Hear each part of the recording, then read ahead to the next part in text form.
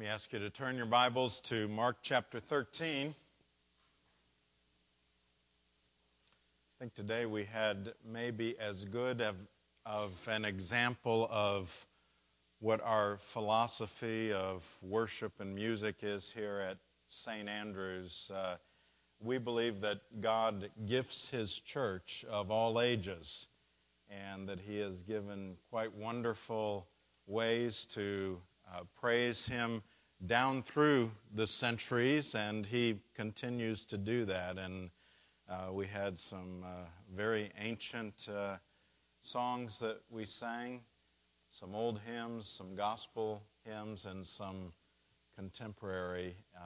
And we are blessed to know that when we sing in that way, the old and the new, we are professing our belief in the church universal and the church through the ages. We're joining together with them, with our roots and looking to the future. Now, here we are in Mark, and I have to quite honestly say that it's a little bittersweet for me. This is the last message in Mark, and so here are some 55 sermons, and I kind of feel like we're getting to the end, when you've read a really good book, and you get down to the end, and in one sense it's nice to finish it, but in the other sense it's just kind of sad when you close that book and you put it on the shelf. Well, I don't want you to put Mark on the shelf, but I hope that you've been blessed as I have by looking into Mark in some depth as we have focused on in search of the real Jesus. And how appropriate that we end here with this passage about His coming again, even as we've just sung about. We're going to begin with the 32nd verse in Mark 13. No one knows about that day or hour, not even the angels in heaven, nor the Son, but only the Father. Be on guard. Be alert. You do not know when that time will come. It's like a man going away. He leaves his house and puts his servants in charge, each with his assigned task, and tells the one at the door to keep watch. Therefore, keep watch, because you do not know when the owner of the house will come back, whether in the evening or at midnight or when the rooster crows or at dawn. If he comes suddenly, do not let him find you sleeping. What I say to you, I say to everyone, watch. Let's bow together.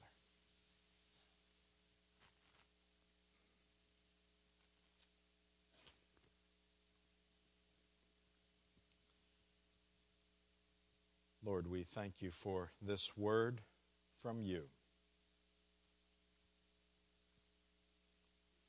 We thank you for this gospel that gives us such a focused glimpse of our Savior. But Lord, we want more than insights about Him. We need to know Him better. Some of us here need to know Him. And so we pray that you would open hearts, give us a right perspective on His coming again, on what He means to watch, and help us to do that, even as He told everyone to watch. And so we ask for this in Jesus' name. Amen.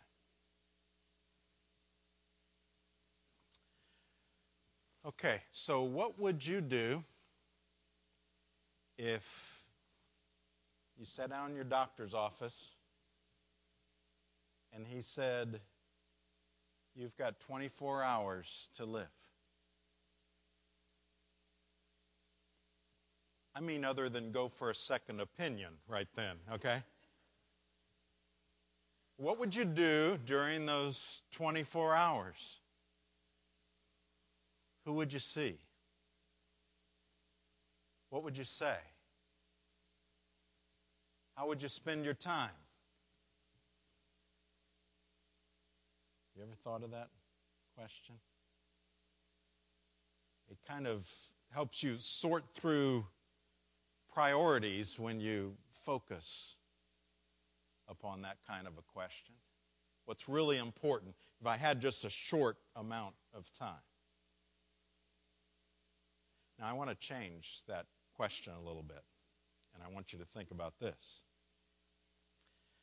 How would you spend tomorrow if you knew for certain that Jesus was coming back tomorrow evening? There's similarities there, but it's a slight nuance. If you knew that he was coming back in the evening. I want you to kind of put that on the side burner, and in a few minutes, I'm going to tell you how one of the great saints, he wouldn't want to be called that, but a wonderful believer, answered that question. But first, I want us to take a look at this passage. He, in this passage, begins by emphasizing, in essence, a secret part of his decree. Look at verse 32. He says, "No one knows about that day or hour, not even the angels in heaven, nor the Son, but only the Father." Now, there's a couple of things that we need to notice about this. Here is a place where we see Jesus, that although he continued to be fully God during his time here on this earth, there are some aspects of that he suppressed. He says there is something that he doesn't know. Now, in terms of divine knowledge, we know that God knows everything. So how does this fit in? Well, it fits in with other things that we see about Jesus, where he set aside his glory, where he, Philippians 2, emptied himself. And so there, from his human perspective, there were some things that he would say, in all honesty, that I don't know. Because he was not only fully God, but fully man.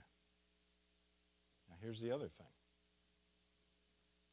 That also flies in the face of those who predict the precise date of when Jesus is coming back. Maybe you've seen periodically a book will come out and it will give a date. It will say Jesus is returning such and such a date. And they give it far enough out. It's usually not too far out, but it's far enough out to where they can get sufficient book sales, because once it passes that date, then, no people don't buy those books. But those books come out periodically, and they will come out again. Jesus will return such and such a date. But here he says, no, that's not the case. In fact, when somebody gives a date, I usually think to myself, well, that's a date he won't be coming back. Although one of these times somebody's going to guess it, I will say that. I mean, if you predict every day that he's coming back, somebody's going to be right at some point. But I just have to wonder whether it's going to be one of those where somebody has profited off of these books. Now, here's the question, though. Why would he make it a secret? Why not just tell us when? And maybe even exactly when, as some people have suggested that he has. Well, it's because if we knew the date, say for instance, July 1st, 2010, we wouldn't do what he said here. We wouldn't watch. We wouldn't be alert. We would be waiting. And that's it. And he's got other plans for us. And it's not just to sit around waiting. There were those even in the first century that felt he was coming so soon that they should just stop doing everything. In fact, he addresses that in 2 Thessalonians. There were some people that quit working, and Paul said, look, if they don't work, don't let them eat.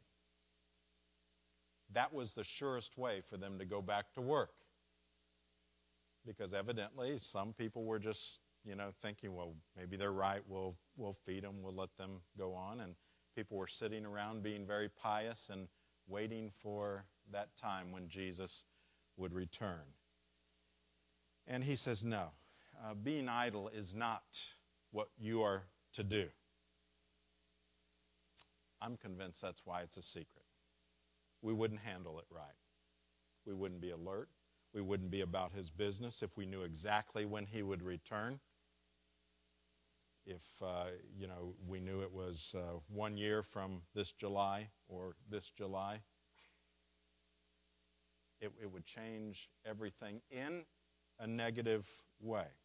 So as always, he does what's best for us. Now, he then talks about our response to his secret decree.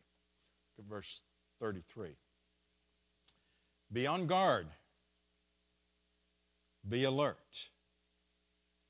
You do not know when that time will come. Now, this is the fourth time in just this passage where Jesus tells the disciples to be alert or to keep watch. Verses 5, 9, 23, and here he says that again and again. Now, although here it was spread over two different sermons, if you picture all in one sitting, you hear this point coming again and again, 4 times. You would get it. You would hear that. It would jump out at you. The disciples had been asking when these prophecies would take place. And they should have been far more concerned about how to spend their time properly, spend their time rightly. When our children were small, we would often, at least a couple times a year, take trips to where our family lived. Now, our family lived in St. Louis most of the time when they were growing up. We had 4 children. We'd pile them in the van, usually at night, and we'd either be, for a while we were up in western Pennsylvania, and then for a long time in Atlanta. You get 4 children in a van. You leave from the south side of Atlanta, and typically we would not be out of Atlanta before, you know what I'm going to say, before somebody would say, well, how much longer? One time we were not even to the highway. We hadn't even gotten to the highway yet, and one of them said how much longer. We'd been in the car like 7 minutes. Now, here's the thing. If I had said, when they asked me, when they held out longer, and we were like on the north end of Atlanta, coming from the south end, so, we'd been in the car 45 minutes. If I had said, We've just got 11 hours and 15 minutes left. That's all. That wouldn't have been real helpful for them. Instead, when they would ask, usually we would either say, well, why don't you look out the window? Or let's play a game. Or why don't you look at the books that you've got? Or in later years it would be, well, let's put in a movie. And we would usually have, plenty of hours of movies for them to watch. And one of the reasons we traveled at night is because they would eventually fall asleep.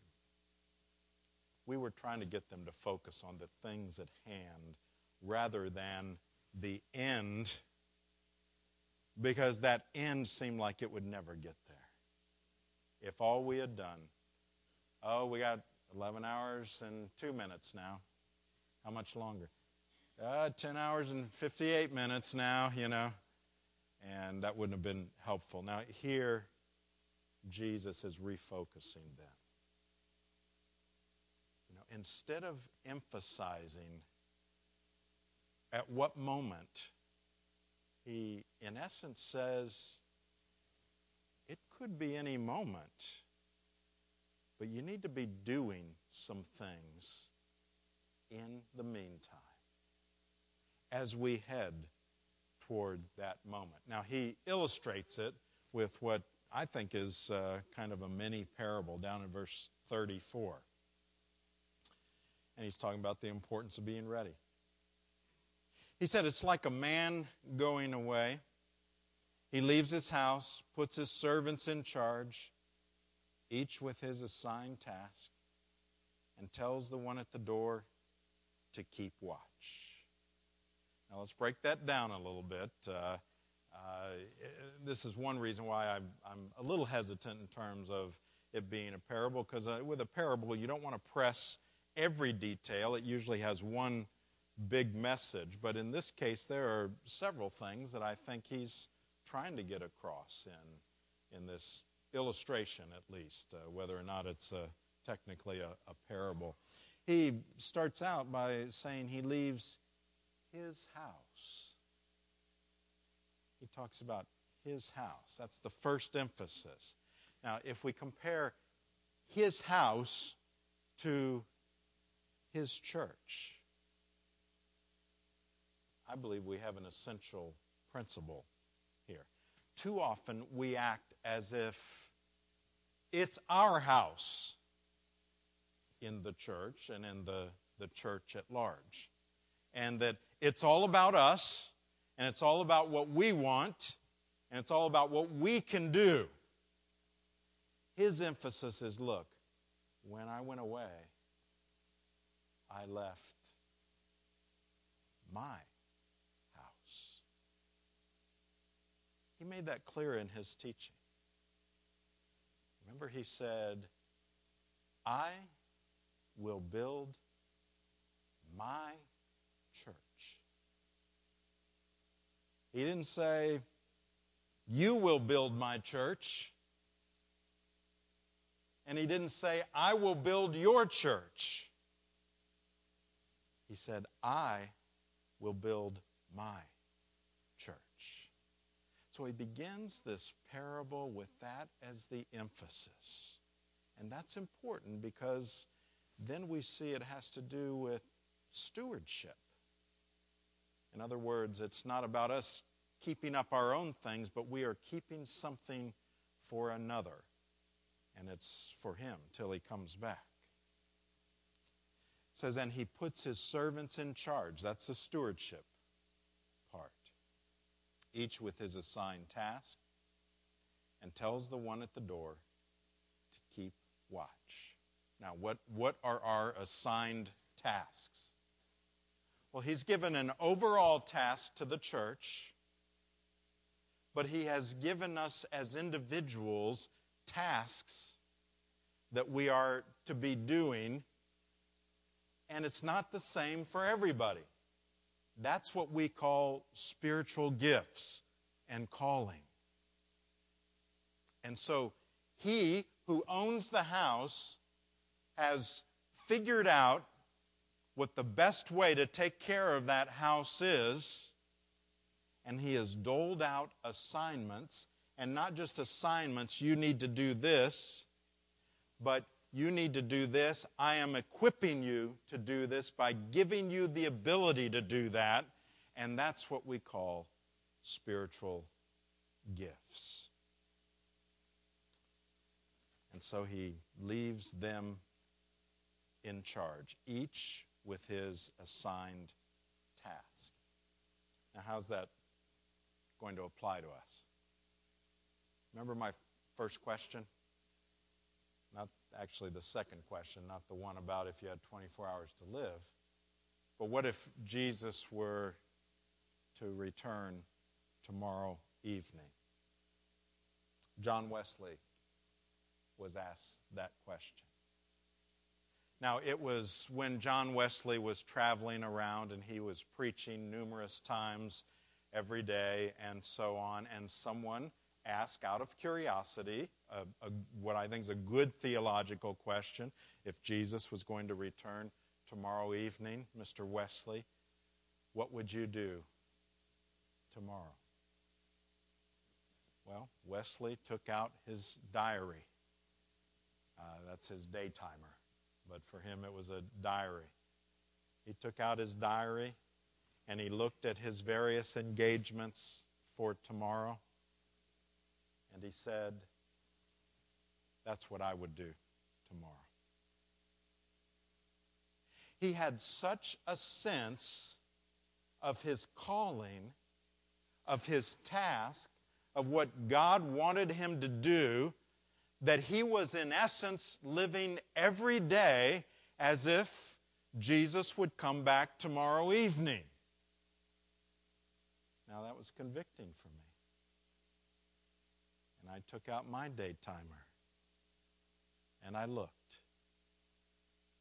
And I wondered, would I really say that? I'm convinced, though, that's how he wants us to live. Before the face of God.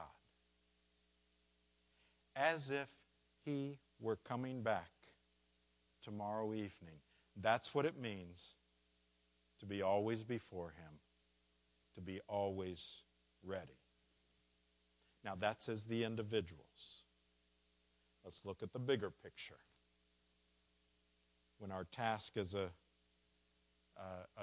church, what is that task? What did he leave for his house to be about? Well, I wouldn't for a moment say that our mission statement is equivalent with Scripture. But I do believe that our mission statement reflects what the Scripture says. And I'm comfortable with us saying that that is our task as a church, to help people joyfully know Jesus Christ, love him more, and serve him better. And then you combine that with the 4 pillars of how we are going to accomplish that through teaching, outreach, worship, and serving. If we do those things, I believe we are on watch. We are on alert. We are doing what we need to be doing as Jesus is on his way back. Now, just breaking that down a little bit.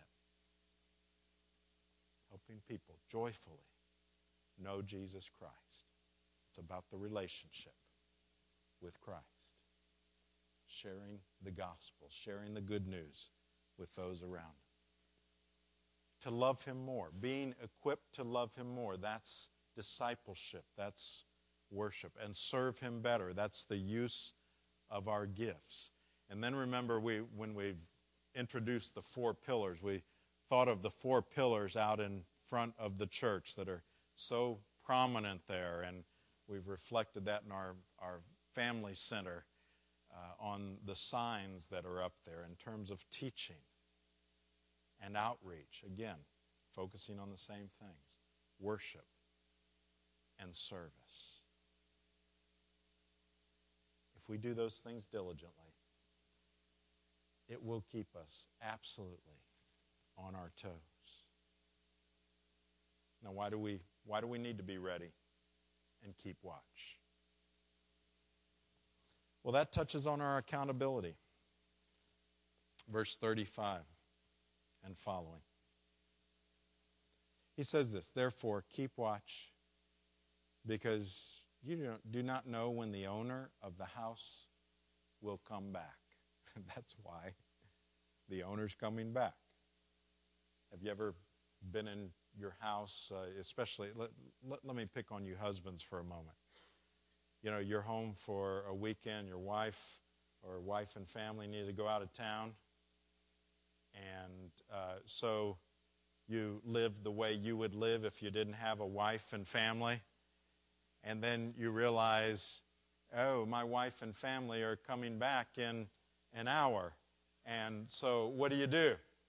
Well, you try to get your home back the way your wife and family left your home, because it's probably not like that. Well, that's the thing. You know, keep watch, because you don't know when the owner of the house will come back.